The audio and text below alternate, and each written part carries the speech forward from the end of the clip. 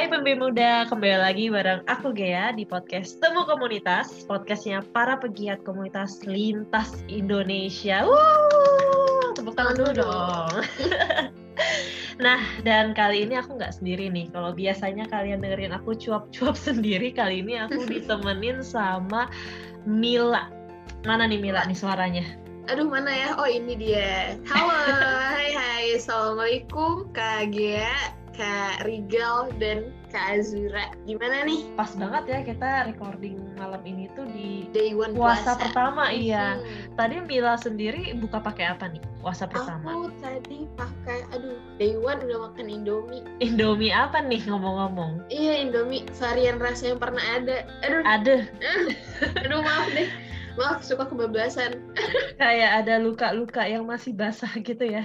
Ada banget, makanya untung banget ada Kak Rigal malam ini. Aduh.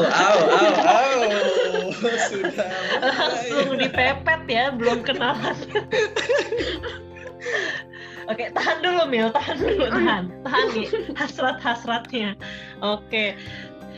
Sekarang aku juga mau kenalan juga nih bareng sama teman-teman ngobrol kita kali ini yang gak kalah asik sama episode-episode sebelumnya. Ada Kak Azura dari Inspirator Indonesia Chapter Bandung. Halo Kak Azura, mana nih suaranya nih? Halo Kak Azura. Halo, ada gak nih suaranya? Ada banget. Ada dong. Adem gitu ya suaranya. Enak ya? Wah, makan. Oke, selanjutnya tadi udah kenalan nih sama Kak Azura. Ada yang ganteng nih di antara para kaum hawa ya. Kali ini ada Kak Rigal. Halo Kak Gea, Kak Mila, dan Kak Azura. Selamat malam semuanya. Selamat malam Kak Malam. Rigal. Hai. Tuh, gue rasa mama paling ganteng ya di sini ya. Iya, Cowok sendiri. Suaranya juga syahdu deh. Aduh. Kurang jelas deh suaranya, teleponan ya abis ini. Kayak diimamin ya, Mil. Mau sih. Mau ya. Sholat subuh nanti ya. Nah, sekarang aku jadi kepo nggak sih, Mil? Kepo Pengen banget. tahu cerita lebih dalamnya mungkin dari Kak Rigal dulu deh. Boleh nih ceritain dulu nih aksi cepat tanggap chapter Depok ya. Ini gimana sih terbentuknya? Terus kalian tuh biasanya ngapain aja? Aksi cepat tanggap dan masyarakat relawan Indonesia ini memang sudah internasional ya, sudah hampir di 70 negara buat ngebantu sama-sama masyarakat gitu. Kita ada di Timur Tengah, di Eropa, sampai di Asia semua juga udah insya Allah bakal tersalurkan gitu distribusi pangan-pangannya. Dan kita juga perlu NGO gitu ya, relawan terbaik, yayasan terbaik, lembaga kemanusiaan terbaik di dunia, dan 5 terbaik di Asia. Jadi aksi cepat tanggap itu lembaga kemanusiaannya. Jadi yang menaungi kita semuanya nih di masyarakat relawan Indonesia. Nah, kalau masyarakat relawan Indonesia itu organisasi perkumpulan para relawannya. Jadi yang ngatur kondisinya, yang ngatur administrasinya, bagian perkantoran itu ada di teman-teman aksi cepat tanggap. Dan yang ngejalanin ke masyarakatnya, dia turun langsung terjun bersama masyarakat itu dari teman-teman relawan yang namanya Masyarakat Relawan Indonesia. Nah, itu kurang lebih sih ya, jadi kurang lebih yang perlu diketahui. Jadi kita memang satu badan gitu ya, dan memang nggak bisa terpisahkan ya untuk ACT dan juga MRI ini. Dan khusus di cabang Depok gitu ya, ini kita baru mulai di cabang Depok ini di tahun 2019 akhir. Itu di tahun 2019 akhir. Jadi mulai bercabang-cabang, sudah mulai di plotting di seluruh Indonesia gitu. Kita sudah hampir 80 cabang di Indonesia. Jadi 34 provinsi itu di Indonesia sudah ada cabangnya masing-masing di setiap wilayah kabupaten kotanya. Dan di masyarakat relawan Indonesia sendiri itu sudah generasi-generasinya, saya sendiri pun sudah hampir masuk ke generasi ke-5. Ya banyak banget yang kita jalanin, mulai dari kita adanya pelatihan water rescue, teman-teman dari rescuer yang siap terjun ke masyarakat kalau misalnya lagi bencana apapun gitu ya. Kemarin Sulawesi Barat dari Depok diturunin 2 orang yang hampir 2 bulan berada di sana jadi kepala posko juga. Terus banjir yang kemarin ada di Karawang, yang ada di Tangerang, Bintaro yang sama kemarin Baim Wong tuh. Nah itu teman-teman juga tuh yang sama Baim Wong. Oh. Iya, Baim Wong kan sempat turun banjir tuh yang rumahnya daerah banjir. Iya. Nah itu teman-teman juga dari ACT MRI yang turun langsung untuk membersamai masyarakat. Mantap ya, berarti ini internasional ya sebenarnya skala. Ya, itu skala global. Keren sih. Oke nih, selanjutnya pengen tahu juga dong cerita dari Kak Azura nih. Inspirator Indonesia, wah ini kayaknya rumahnya para inspirator nih. Nah, jadi aku tuh awal ikutan Inspirator Indonesia itu sebenarnya baru tahun kemarin. Nah, di sini itu kita kan di chapter Bandungnya nih. Jadi Inspirator Indonesia itu punya banyak cabang, nggak cuma ada di Bandung aja, tapi Semarang ada, Jogja, Padang, NTB, udah gitu Surabaya, Bengkulu, Karawang, Medan, Malang, Aceh, Kudus. Nah, ini adalah organisasi pemberdayaan pemuda Indonesia yang nantinya itu dia bermuara ke kegiatan yang disebut sama IIL Forum. Apa sih IIL Forum? IIL Forum itu pelatihan kepemimpinan nasional untuk pemuda bangsa dalam rangka membangun karakter pemimpin teladan bangsa. Ini align sama pemimpin ID ya? Iya. Sama-sama tentang leadership, maksudnya kepemimpinan Indonesia gitu. Ya pastinya, karena komunitas atau organisasi yang ada di Indonesia itu apalagi relawan-relawan juga yang kita semua itu memiliki satu tujuan yang sama, yaitu mengembangkan diri kita yang akhirnya nanti bisa menjadi penerus bangsa Indonesia. Yes, betul. Jadi generasi baru yang melahirkan karya baru yang bisa meneruskan tongkat estafet kemajuan bangsa kita gitu. Ya kita yakini bahwa setiap orang tuh pasti memiliki ceritanya yang bisa menginspirasi, dan kita fokus pada apa yang kita bisa beri gitu, what we give to others gitu kan, daripada fokus sama hal yang mungkin kekurangan kita, tapi kita saling bangun, saling bantu, saling dukung buat kita bisa give to others what we can gitu, khususnya buat Indonesia kayak gitu. Yes, mantap banget nih. Baku banget gak sih bahasanya? Seru banget, malah aku simak banget sih dari tadi. Apa sih yang membuat kalian itu merasa kayak, aduh, gue harus banget nih terlibat ke dalam, mungkin kalau Kak Rigal dunia kerelawanan, mungkin Kak Azura dalam membantu mengembangkan anak-anak muda nih untuk bisa jadi leader-leader selanjutnya. Ya berarti ini secara personal ya? Yes, betul. Secara personal. Kalau menurut aku sendiri, kenapa sih kayak aku tuh mau untuk kontribusi terus gabung sama komunitas organisasi kayak gini? Yang pertama adalah dari kesadaran. Jadi ada kesadaran dalam diri bahwa lingkungan atau tempat yang sedang kita tempati, yang kita pijak, yang kita hidupi sekarang tuh ada kemajuan, harus ada hal-hal yang bisa kita banggakan lah ya, sebagai kita tuh harus jadi anak-anak yang membanggakan ibunya gitu, bahasanya kayak gitu. Di Indonesia kan tempat kita lahir kan di sini gitu, maka mau tidak mau ya kita harus bagaimana caranya memajukan Indonesia. Walaupun mungkin ya sebagian orang ada yang kalaupun kecewa dengan tempat tinggal dia, terus dia berpikir untuk ya sudah deh aku mau pindah negara aja, atau aku males deh di Indonesia kayak begini atau kayak begitu. Padahal ada hal yang lebih baik gitu, yaitu kita bagaimana caranya bisa membanggakan Indonesia dari apa yang kita bisa. Misalnya kita dari kontribusi di kerelawanan, entah itu di sosialnya, entah itu kita mendukung produk lokalnya, entah itu kita jadi pengguna internet atau media sosial yang baik. Karena Indonesia juga kan salah satunya kemarin sempat diklaim, pernah dengar gak sih, yang Indonesia tuh netizennya tuh paling bobrok atau kayak gimana gitu kan. Yes, betul. Paling nggak sopan katanya di Zoom, ya ampun sedih. Aduh. Paling rame. Iya, dan itu tuh udah nyoreng nama Indonesia juga gitu. Padahal kalau dipikir-pikir ya, Indonesia tuh banyak banget kaya akan budayanya tuh beneran ada gitu. Kayak akan bahasa, terus kayaknya hampir semua turis tuh kayaknya enak banget gitu di Indonesia. Cuacanya juga enak. Percaya nggak sih bahasa Indonesia itu bahasa yang paling mudah buat ngikutin ke semua bahasa.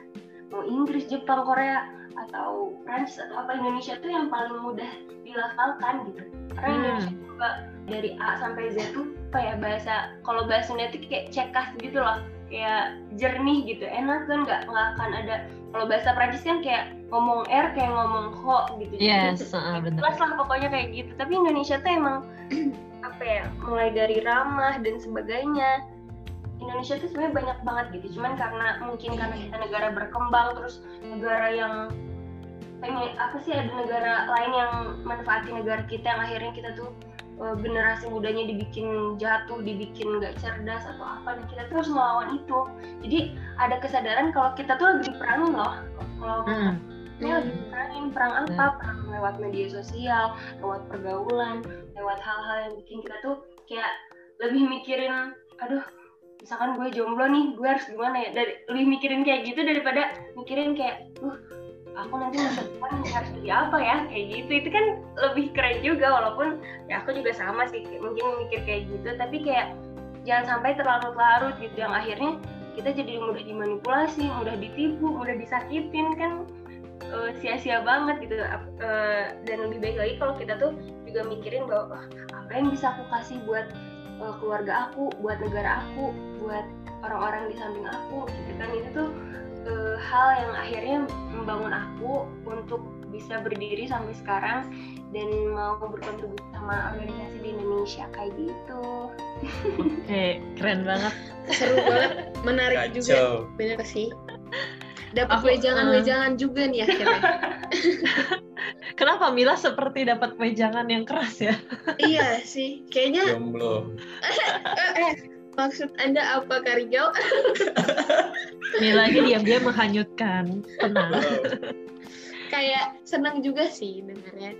Kita wejangan juga ya, karena emang siapa sih kayak kita semua di sini yang lagi sedih juga nggak sih ada orang-orang, ada generasi muda yang kayak yang disebutin Kak Azura tadi sampai diklaim tidak sopan gitu. Jadi kayak agak miris sih sebenarnya. Padahal Indonesia itu negara yang sangat menyenangkan gitu. Kayak aku ingat banget dulu di kampus aku itu kan banyak kayak mahasiswa asing ya yang pertukaran pelajar. Salah satunya itu dari Jepang. Nah terus pas aku tanya apa sih yang paling memorable dari belajar di Indonesia, dan dia langsung bilang, aku ngelihat orang-orang Indonesia itu gampang banget ketawa, guyon gitu, bercanda. Dan itu tuh hal yang sangat mahal ternyata di Jepang, di negara dia. Dan kayak dia bisa punya banyak teman di sini dan benar-benar merasa disambut gitu. Jadi kayak emang Indonesia itu sebenarnya beda lah gitu, banyak keunikan yang sebenarnya tuh harusnya bisa ditonjolkan gitu, tapi mungkin tergerus ya dengan mungkin justru berita-berita atau hal-hal yang tidak menarik untuk sebenarnya diangkat. Benar-benar. Kalau Kak Rijal sendiri apa nih ceritanya? Pengen tahu banget tuh, pengen tahu aja. Oh itu Mila aja yang jawab. Pengen tahu aja. Pengen tahu banget. Oke. Kenapa mulai terjun di dunia kerelawanan gitu ya? Awalnya mulai dari keresahan. Jadi waktu pertama itu yang awal-awal pandemi gitu ya, COVID. Memang kan saya orangnya nggak bisa diem gitu, nggak bisa betah-betah berdiam diri gitu ya. Akhirnya udah waktu awal masa pandemi benar-benar disuruh di rumah terus, di lockdown gitu ya, benar-benar nggak bisa kemana-mana. Akhirnya ada nih untuk kita bisa terjun langsung membantu masyarakat yang terkena wabah pandemi ini, yaitu penyemprotan disinfektan. Waktu itu di tahun lalu tuh awal-awal pas banget kena kan di Depok ya waktu itu ya. Jadi abis tuh kita ada orang-orang Depok dicengin deh. Tapi dari situ saya mulai, ya udah kita nggak bisa diem aja, anak muda, saya masih punya tenaga, saya punya semangat lah gitu ya, buat pas banget waktu itu lagi ada penyemprotan, ya udah kita terjun, kita ke masyarakat tetap dengan taati peraturan gitu ya, pakai APD segala macam, yang alhamdulillah sampai sekarang itu bersama masyarakat di masa pandemi ini. Awalnya seperti itu, jadi ya kita anak muda gitu ya, terus masih punya banyak tenaga, masih punya jiwa semangat. Sayang kalau misalkan nanti saat di tuanya kita berandai-andai masih punya tenaga di masa muda buat membantu masyarakat. Makanya saya usahakan, saya maksimalkan di masa muda ini benar-benar apa yang kita punya. Kita nggak punya materi, kita mungkin uang yang nggak terlalu banyak, tapi kita punya tenaga nih yang bisa kita keluarkan. Udah kita jalanin gitu. Dan juga pertanggungjawaban di masa muda kan tuh lumayan juga ya, nanti twin juga di masa depan atau di masa tua kayak gimana. Yang akhirnya kita berpikir juga nih, kalau kita membersamai, kita bisa sama sosial gitu, bermasyarakat, dan kita punya banyak pengetahuan, kita punya banyak wawasan, ketemu yang sama orang yang berandalan, yang orang jalanan, sampai sekelas ustadz, sampai syekh, semuanya ada di sini, dan mereka punya tujuan yang sama, yaitu kemanusiaan. Yang akhirnya tujuan kita punya pembahasan yang sama. Mereka ternyata kita nggak bisa ngelihat dari covernya gitu. Bahkan kalau kita ngelihat orang-orang ini pinggir jalan gitu yang ngamen sampai tengah malam gitu ya, terus mereka punya tato di mana-mana, nggak taunya di saat mereka punya terjun di dunia kemanusiaan gitu ya, mereka waktu itu kita bagi-bagi beras di salah satu kampung pemulung itu, mereka paling semangat untuk ngebantu ngangkat beras, mereka ngasih tahu arahnya kemana aja jalannya, mereka yang tergantian sampai kita udah pada kelelahan, sampai dibilang bang mana lagi gitu ya, apa yang kita bisa bantu. Ternyata mereka punya hati jiwa yang kepekaan yang sangat luar biasa gitu, makanya di situ tersentuh juga tuh saya. Dan bahkan mereka juga belajar gitu ilmu agamanya, bahkan sampai hafal salah satu surat mungkin di agama Islam ada di Al-Quran itu ada yang hafal surat Ar-Rahman. Padahal kita kalau ngeliat kondisi fisiknya nggak mungkin banget nih, tapi hafal gitu karena dia mau gitu belajar. Wah itu nyentuh banget, sampai ya terkekeh juga lah saya aja belum hafal dia udah hafal gitu. Waduh luar biasa banget itu. Dan sampai sekarang asik gitu, dan sampai sekarang senang karena punya kepuasan batin yang pertama gitu ya. Terus punya kegiatan, terus bisa mempelajari sesuatu yang paling nggak bisa dibayar itu ya saat kita bisa menolong seseorang, mungkin Mila gitu ya, atau Kak Dia lagi sulit banget gitu, di bener-bener kayaknya lagi hampa banget gitu ya, terus nggak taunya ada teman atau dari orang lain datang ujuk-ujuk tulus gitu buat ngebantu Mila yang lagi kesusahan atau lagi di mana gitu, dan datang tiba-tiba tuh kayak gitu menolongin, bantuin sampai selesai masalahnya, sampai minimal terbantu dari keluar masalahnya. Nah senyum-senyumnya Kak Gia sama Kak Mila tuh yang terbantu, itu yang ngebuat para relawan itu gokil banget sih, bisa terbayarkan gitu loh ngelihat yang kakek-kakek yang udah sepuh banget, dan mereka sampai senyum terima kasih, sampai doain kita sampai dipeluk, sampai bahkan keluar air mata. Wah itu yang benar-benar teman-teman jarang banget dapetin mungkin di sekolahnya atau di kampusnya, dan mereka sudah dapetin di dunia kerelawanan ini gitu ya.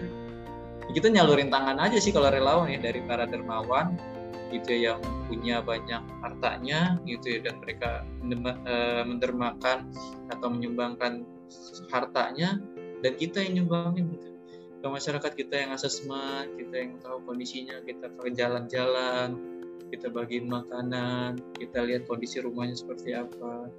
Nah itu yang sampai sekarang membuat cinta saya gitu ya, kasih sayang saya sama kemanusiaan, dunia kerelawanan terus berkobar gitu. Asik. Wah.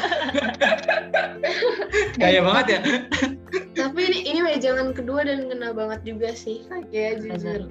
Bener-bener. Menurut aku ini cocok banget sih buat orang-orang yang misalnya pengen ada niatan buat kayak terjun ke dunia itu nih. Dengerin cerita Kak Rigel menurut aku bakal tersentuh sih. Kayak buat langsung melakukan itu, karena jujur aku tuh dari dulu pengen banget kayak gitu, dan aku pribadi terjun di dunia kerelawanan tuh sebenarnya baru, kalau yang bener-bener kerasa banget baru sekali sih. Jadi dengar cerita Kak Rigel agak sedikit dengki gitu. Karena aku belum bisa terjun sesering itu gitu, jadi kayak seru banget gitu. Tapi relawan itu nggak harus banyak caranya ya mau jadi relawan di kemanusiaan. Walaupun misalkan nggak bisa turun langsung gitu ya, membersihkan masyarakat karena satu hal, kan kita punya karakter beda-beda ya. Banyak juga teman-teman di relawannya lewat media, karena kita kan punya klaster media juga. Ya mereka jadi relawan di media, mereka yang posting kebaikan, mereka ngajak kebaikan. Tujuan kita buat kebaikan. Mereka di rumah tapi masih bisa dengan jempol-jempolnya, dengan gadget sosialnya. Kalau misalkan di Indonesia aja gitu semuanya netizen-netizennya postingannya tentang kebaikan, ajakan kebaikan buat saling tolong-menolong. Itu keren banget sih asli pasti. Dan nggak ada tuh omongan nggak mungkin dibilang nggak ada etikanya netizen Indonesia. Benar-benar.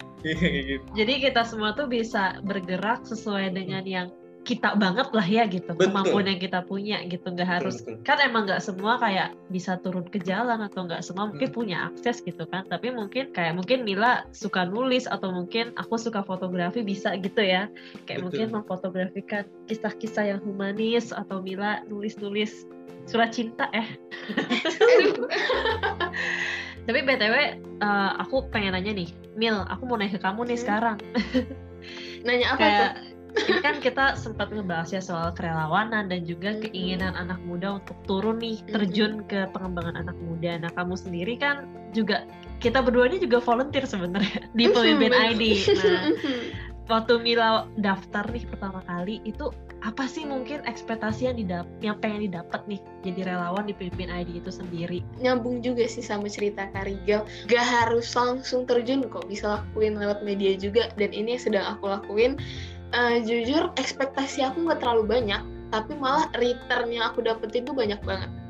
Ilmu, segala macam, pengalaman, cerita dari volunteer yang lain, terus pengalaman-pengalaman dari kakak-kakak mentornya dan lain-lain itu wah ngaruh banget sih di aku. Dan malah jadinya karena aku gak terlalu naruh ekspektasi yang tinggi, sekalinya udah terjun di dunia volunteer ini dan dapat feedback yang bagus, langsung wah ternyata seru juga ya gitu. Makanya aku ketagihan deh kayaknya, bener deh. Bener banget itu, kayak kata Kak Rigel tadi juga, soal itu tuh menurut aku kepuasan diri sendiri juga sih. Kayak mungkin ini beda kasusnya, Kak Rigel tuh terjun langsung dan seneng lihat ekspresi orang-orangnya, tersenyum atau memeluk segala macam. Aku juga seneng, tapi dalam diri aku kayak aku bisa sambil kuliah gini aku volunteer, jadi kayak memuaskan batin diri sendiri juga, dan masih banyak waktu, masih punya banyak semangat, dimanfaatin yuk, jangan rugi deh. Kayak menurut aku kalau masih muda gak nyari pengalaman tuh rugi banget, jadi mending selagi bisa dicoba tuh dicoba semua, dan ini yang sedang aku lakuin di Pemimpin.id. Seru banget, mantap ya. Jadi aku juga bisa relate sih sama yang tadi cerita mau itu ke Azura dan Kak Rigel ya, soalnya kayak ketika kita melihat mungkin tatapan anak-anak gitu yang udah berhasil kita bantu, atau mungkin kita denger nih feedback dari teman yang mungkin sempat kita ajarin kayak, aduh makasih banyak nih Gea, karena lo ngajarin gue jadi bisa sekarang jadi bisa kayak gini. Nah itu tuh walaupun kita nggak dibayar sekalipun untuk melakukan itu, atau mungkin ya benar-benar kita melakukan itu kan sesuai dengan panggilan hati ya, tapi itu yang membuat rasanya tuh terbayar tuntas gitu. Puas banget. Memuaskan batin. Bener banget. Dan tapi pernah nggak sih kalian capek gitu? Kayak pernah nggak sih di titik capek mungkin ke Azura atau Kak Rigel? Siapa dulu nih? Boleh dulu aja. Rigel dulu. Okay. Aduh sok, teteh dulu tuh. Mangga atau teh, mangga. Boleh Kak Azura. Kalau untuk capek sih kayaknya insya Allah enggak ya, karena balik lagi ke niat awal. Kalau jadi relawan tuh emang karena rela gitu, udah rela. Emang udah rela, dan maksudnya kita kan mau lihat yang tadi gitu, kebahagiaan orang lain dari apa yang udah kita perbuat, maksudnya udah dari apa yang kita lakukan, terus kita melihat senyum mereka dan bahagia mereka tuh, itu tuh udah jadi bayaran gitu. Jadi untuk capek dan lelah mungkin fisik aja ya, dan itu cuman sekilas aja dan pasti langsung terbayarkan lagi gitu. Nah kalau terus dari aku juga saran biar kita tuh nggak ngerasa capek ya, kita harus benar-benar remember what kita tuju ini tuh karena apa yang kita ngelakuin ini tuh niatnya apa gitu. Karena kalau misalnya kita pas di tengah jalan langsung beda niat nih, misalnya pas di tengah jalan yang awalnya kita mau bener-bener relawan, tiba-tiba aku mau kesorot pengen kayak gini atau aku mau punya jabatan A, B, C, D gitu kan. Akhirnya karena beda niat, ketika ekspektasinya nggak sesuai sama realitanya, jadinya capek, jadinya nyerah. Makanya harus menyesuaikan niatnya gitu, kayak gitu sih. Tapi pernah nggak sih Kak Azura mungkin denger gitu teman ada yang ngomong kayak, ngapain sih ikut kegiatan kayak gini, dibayar juga enggak misalnya kayak gitu, atau kok lu masih mau sih ngurusin misalnya komunitas atau organisasi ini, kan bisa nih cari kerja atau mungkin kayak cari pengalaman di tempat lain yang mungkin value-nya lebih banyak atau gimana. Itu pernah nggak Kak Azura? Pernah banget. Nah itu gimana tuh rasanya? Rasanya enggak sih. Rasanya ya aku langsung jawab gini aja, walaupun misalkan kamu bilang nih itu kita gak dibayar, padahal pengalaman itu tak terbayar. Experience tuh benar-benar justru itu value yang nantinya bisa ngisi juga si CV kita, kurikulum vitae kita, resume kita. Nanti kan kalau kita kerja juga orang-orang pasti lihat apa sih pengalaman kita udah pernah kontribusi di mana aja, apa sih kamu selama muda atau selama misalkan lulus kuliah ngapain aja gitu kan, itu kan jadi value juga. Benar. Kalau orang bilang ih sayang banget gak dibayar dan bla bla bla, dia belum ngerasain aja kalau misalkan jadi relawan ini banyak hal yang kayak relasi, dari relasi juga hal yang gak bisa dibayar pakai uang kan. Kita dapat orang baru, teman baru yang pada akhirnya mungkin bisa jadi pembuka rezeki kita.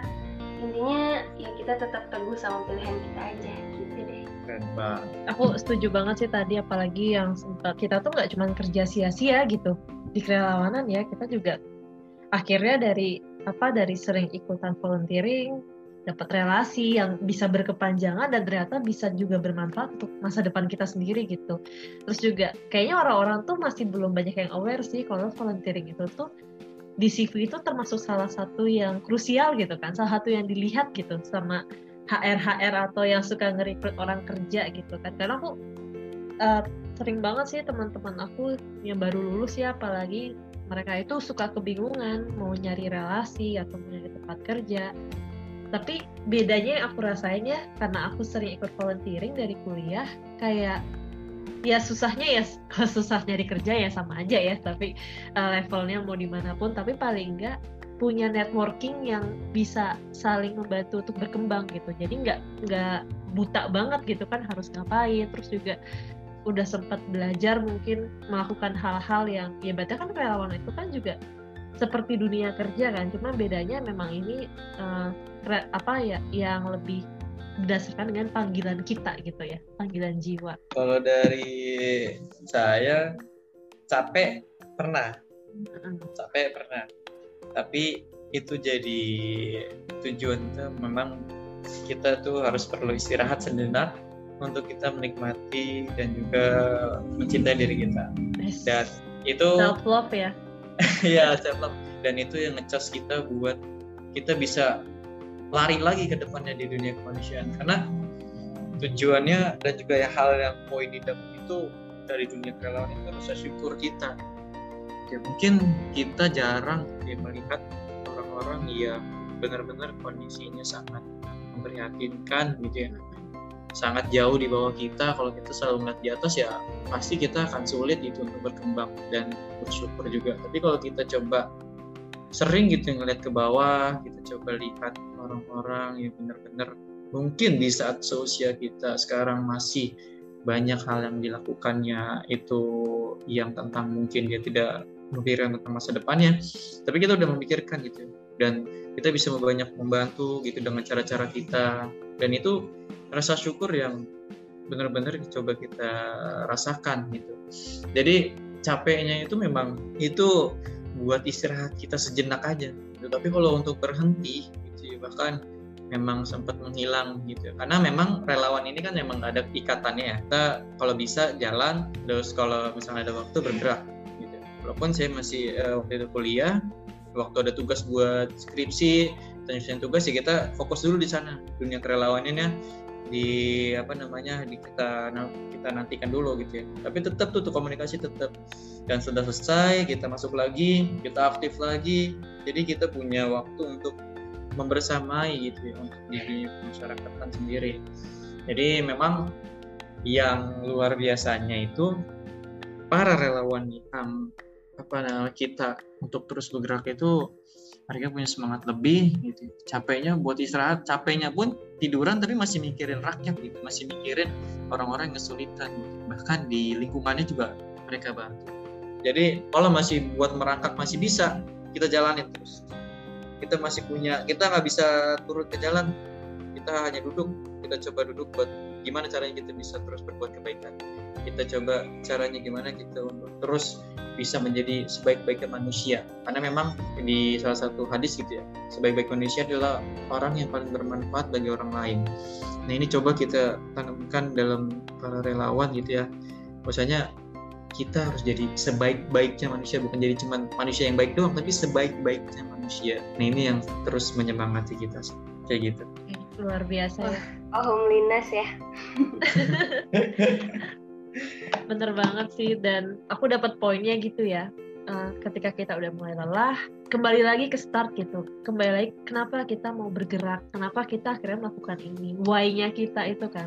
Karena kan kadang ada orang yang ngelakuin sesuatu tapi mungkin dia nggak sadar apa yang dia lakuin gitu kan. Dan penting banget untuk kita selalu kembali berefleksi ke kenapa kita melakukan ini, agar ya ketika kita capek kita bisa restart lagi gitu. Karena yang tadi Kak Azura juga cerita ya, yang akhirnya ada yang awalnya relawan tapi akhirnya jadi malah nuntut misalnya gaji atau nuntut jabatan gitu-gitu tuh juga terjadi gitu ya. Dan itu tuh jadi salah satu hambatan juga dalam pergerakan, dan juga malah bisa jadi konflik gitu. Padahal kita ingin bergerak dari hati, malah jadi kagak enak ya. Tapi punya cerita juga tuh terkait yang gaji itu. Nah itu kalau kita kita sering banyak membantu gitu, kita banyak buat kebaikan, kayak Kak Azura, Kak Gia, Kak Nina, itu arahnya dari mana aja datang nggak sih? Iya, benar. Setuju banget. Dari mana aja, gak akan sampai kosong gitu, pasti ada. Bener banget. Bener sih, setuju banget. Bentuknya apapun gitu. Dan kayak dari siapapun gitu ya, tiba-tiba jadi banyak yang mungkin ngehubungin buat misalnya ngajak kolaborasi, atau tiba-tiba ada durian jatuh aja gitu kan. Iya benar banget. Terus juga tadi itu salah satu poin penting yang tadi juga Kak Rigal sempat sampaikan ya di ceritanya, kalau terkadang itu kita juga harus bisa rehat gitu ya, cari waktu untuk rehat, karena gimana kita mau ngisi tangki orang lain di saat tangki kita kosong gitu kan ibaratnya. Iya. Itu sih yang kadang mungkin anak muda itu kan sekarang zamannya hustling ya, yang kayak serba cepat gitu kan. Tapi bukan aksi cepat tanggap Kak Rigal. Beda dong. Ini cepatnya kayak kita tuh dituntut perfect nggak sih sekarang tuh, generasi kita terus dituntut harus serba tinggi gitu ya, mau itu pendidikan sampai masalah-masalah kecil aja tuh dipermasalahin, sampai orang mau nikah atau enggak dipermasalahin, terus kayak kita mau makan apa dipermasalahin, kita berpakaian seperti yang zaman-zaman kita mah gitu kan sekarang. Iya, benar-benar mau masakin pasangan dimasalahin juga. Aduh. Iya bener, kayak ya kita tuh serba dituntut untuk jadi yang perfect lah, digodong-godong generasi penerus bangsa, tapi seringkali kita juga nggak dikasih panggung gitu kan, kayak dibatasin. Tapi udah dibatasin, tapi kita juga dituntut gitu, mana kontribusi kalian? Waduh. Serem gitu. Ya. Berat. Jadi kayak ya, maksudnya luar biasa sih. Maksudnya teman-teman Kak Azura, Kak Rigal, para pegiat komunitas, organisasi yang mau bergerak, apalagi sesuai dengan panggilan hati dan tidak menuntut materi maupun menuntut apapun gitu ya. Apalagi niatnya juga ingin memberdayakan anak muda yang lain. Keren banget sih. Selagi masih muda, masih ada waktu, masih ada semangat, mending dicoba kumpulin niatnya untuk ngelakuin hal-hal yang emang kita suka. Karena pengalaman itu kayak itu bisa diceritain ke orang lain, bisa jadi ilmu, bisa jadi pengalaman untuk diri sendiri, memuaskan batin.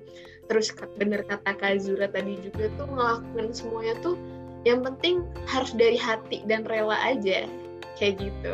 Nah tapi aku pengen nih, kan ini kesimpulan dari aku ya, aku pengen denger juga kesimpulan dari Kak Azura dan Kak Rigal nih, untuk teman-teman yang ngedengerin ini nantinya, apa nih yang mau disampaikan untuk mereka gitu, boleh?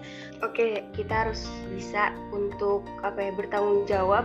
Yang pertama dari diri sendiri dulu, bertanggung jawab kalau kita itu sama Allah, sama Tuhan tuh kenapa hidup di dunia ini. Yang pertama kan pasti selain untuk beribadah, pastinya buat bersosial, buat kita saling mengenal satu sama lain, buat kita saling ngebantu satu sama lain. Kita dikasih rezeki yang lebih, kita harus kasih dong ke mereka yang mereka kurang mampu, atau misalkan fisiknya mungkin nggak selengkap kita tuh harus sering memberi dalam hal itu gitu. Karena anak muda zaman sekarang tuh mungkin udah nggak tabu ya dalam hal insecure, termasuk aku sendiri. Saya sendiri tuh kadang sering juga insecure, kayak kok aku gini ya, nggak memenuhi standar zaman sekarang yang dari tadi kita omongin, yang kita dituntut untuk perfect lah atau segala instan.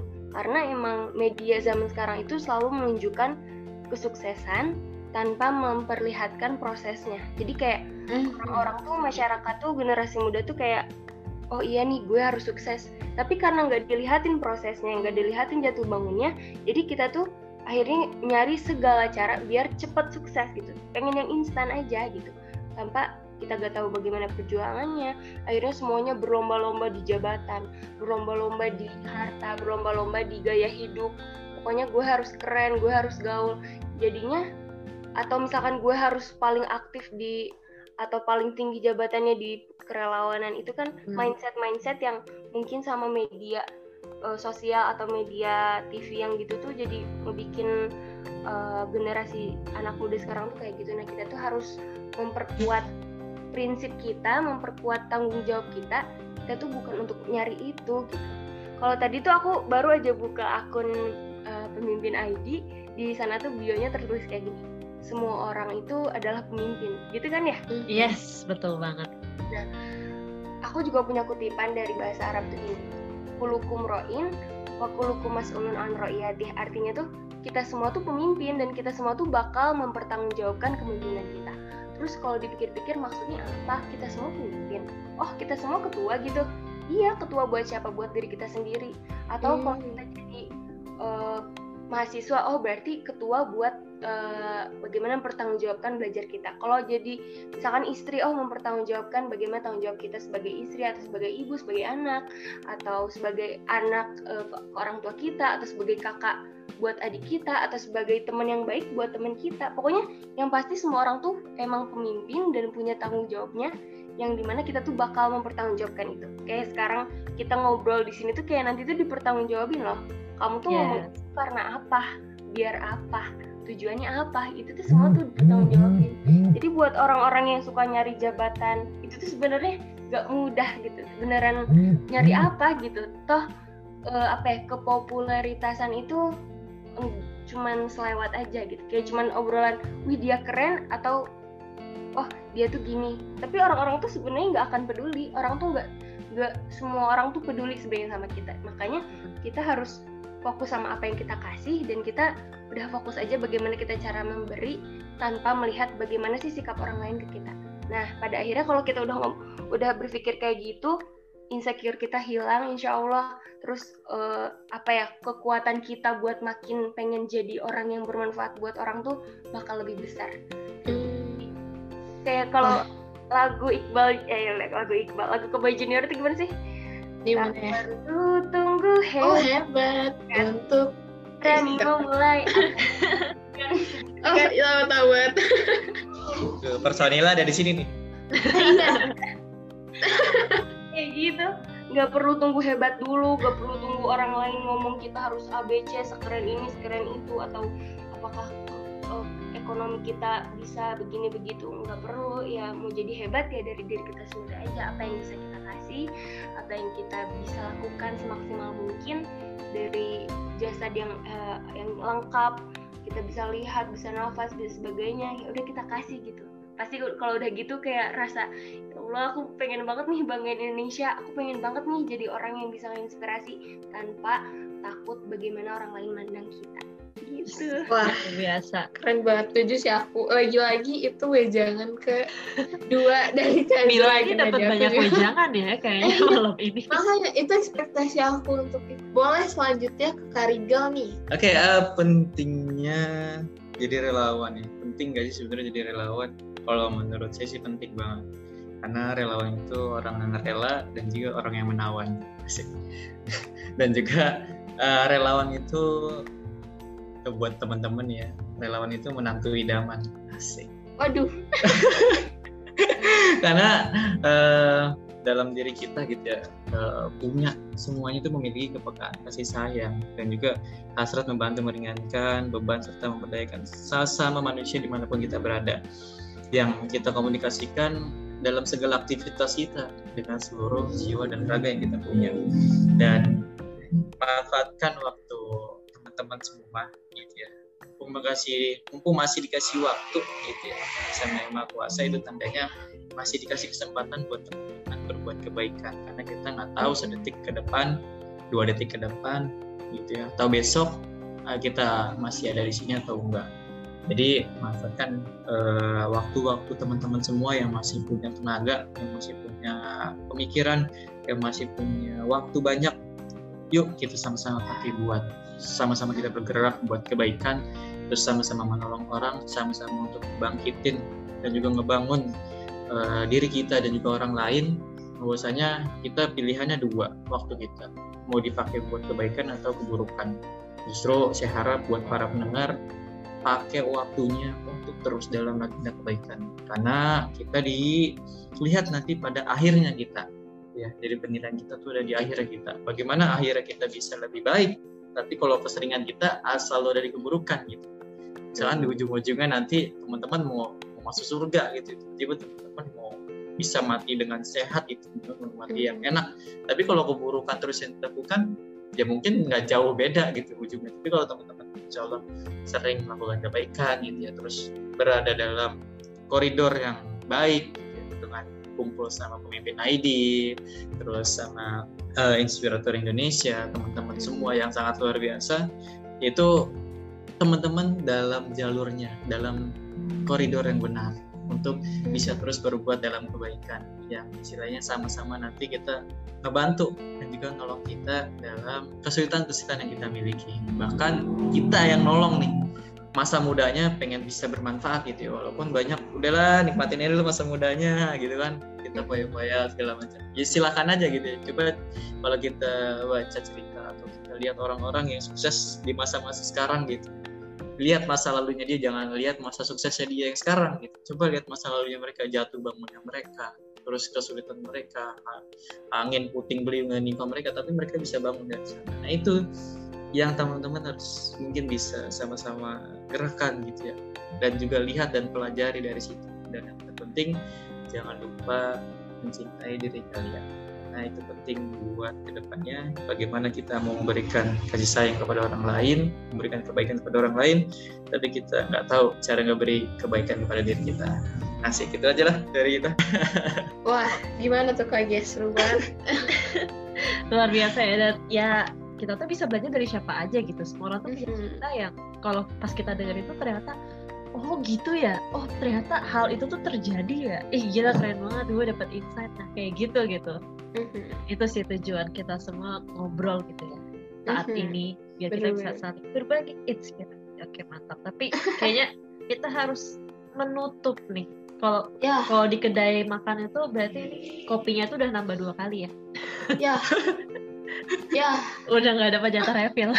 Oke, thank you banget nih Kak Azura, Kak Regal, dan juga Mila yang teman host luar biasa yang sempat bikin saya sepaneng di awal-awal. Iya, ini juga luar biasa. Tapi seru banget. Untuk teman-teman pemimpin muda yang dengerin, kita juga punya program lain selain podcast, yaitu tiap hari Jumat kita punya titik temu networking and lounge, di mana di situ kita mempertemukan nih teman-teman komunitas dari lintas daerah, lintas bidang, dan juga kita juga menghadirkan mentor yang sudah kredibel dan sudah berpengalaman di bidang komunitas dan organisasinya masing-masing, dan di situ teman-teman bisa berinteraksi, berjejaring, dan juga ya mudah-mudahan dari jejaring itu tuh bisa berkolaborasi. Gimana, seru banget kan Mil? Seru banget, pengen ikut mulu. Mila salah satu MC kondang ya nih? Enggak dong, masih belajar. Ini saya belajar dari KGA. Aduh, bisa gitu sih Mila nih tiba-tiba. Menjilat gitu ceritanya. Oke deh kalau gitu, sampai ketemu di episode selanjutnya. Terus memberdayakan anak muda lainnya untuk menjadi pemimpin Indonesia.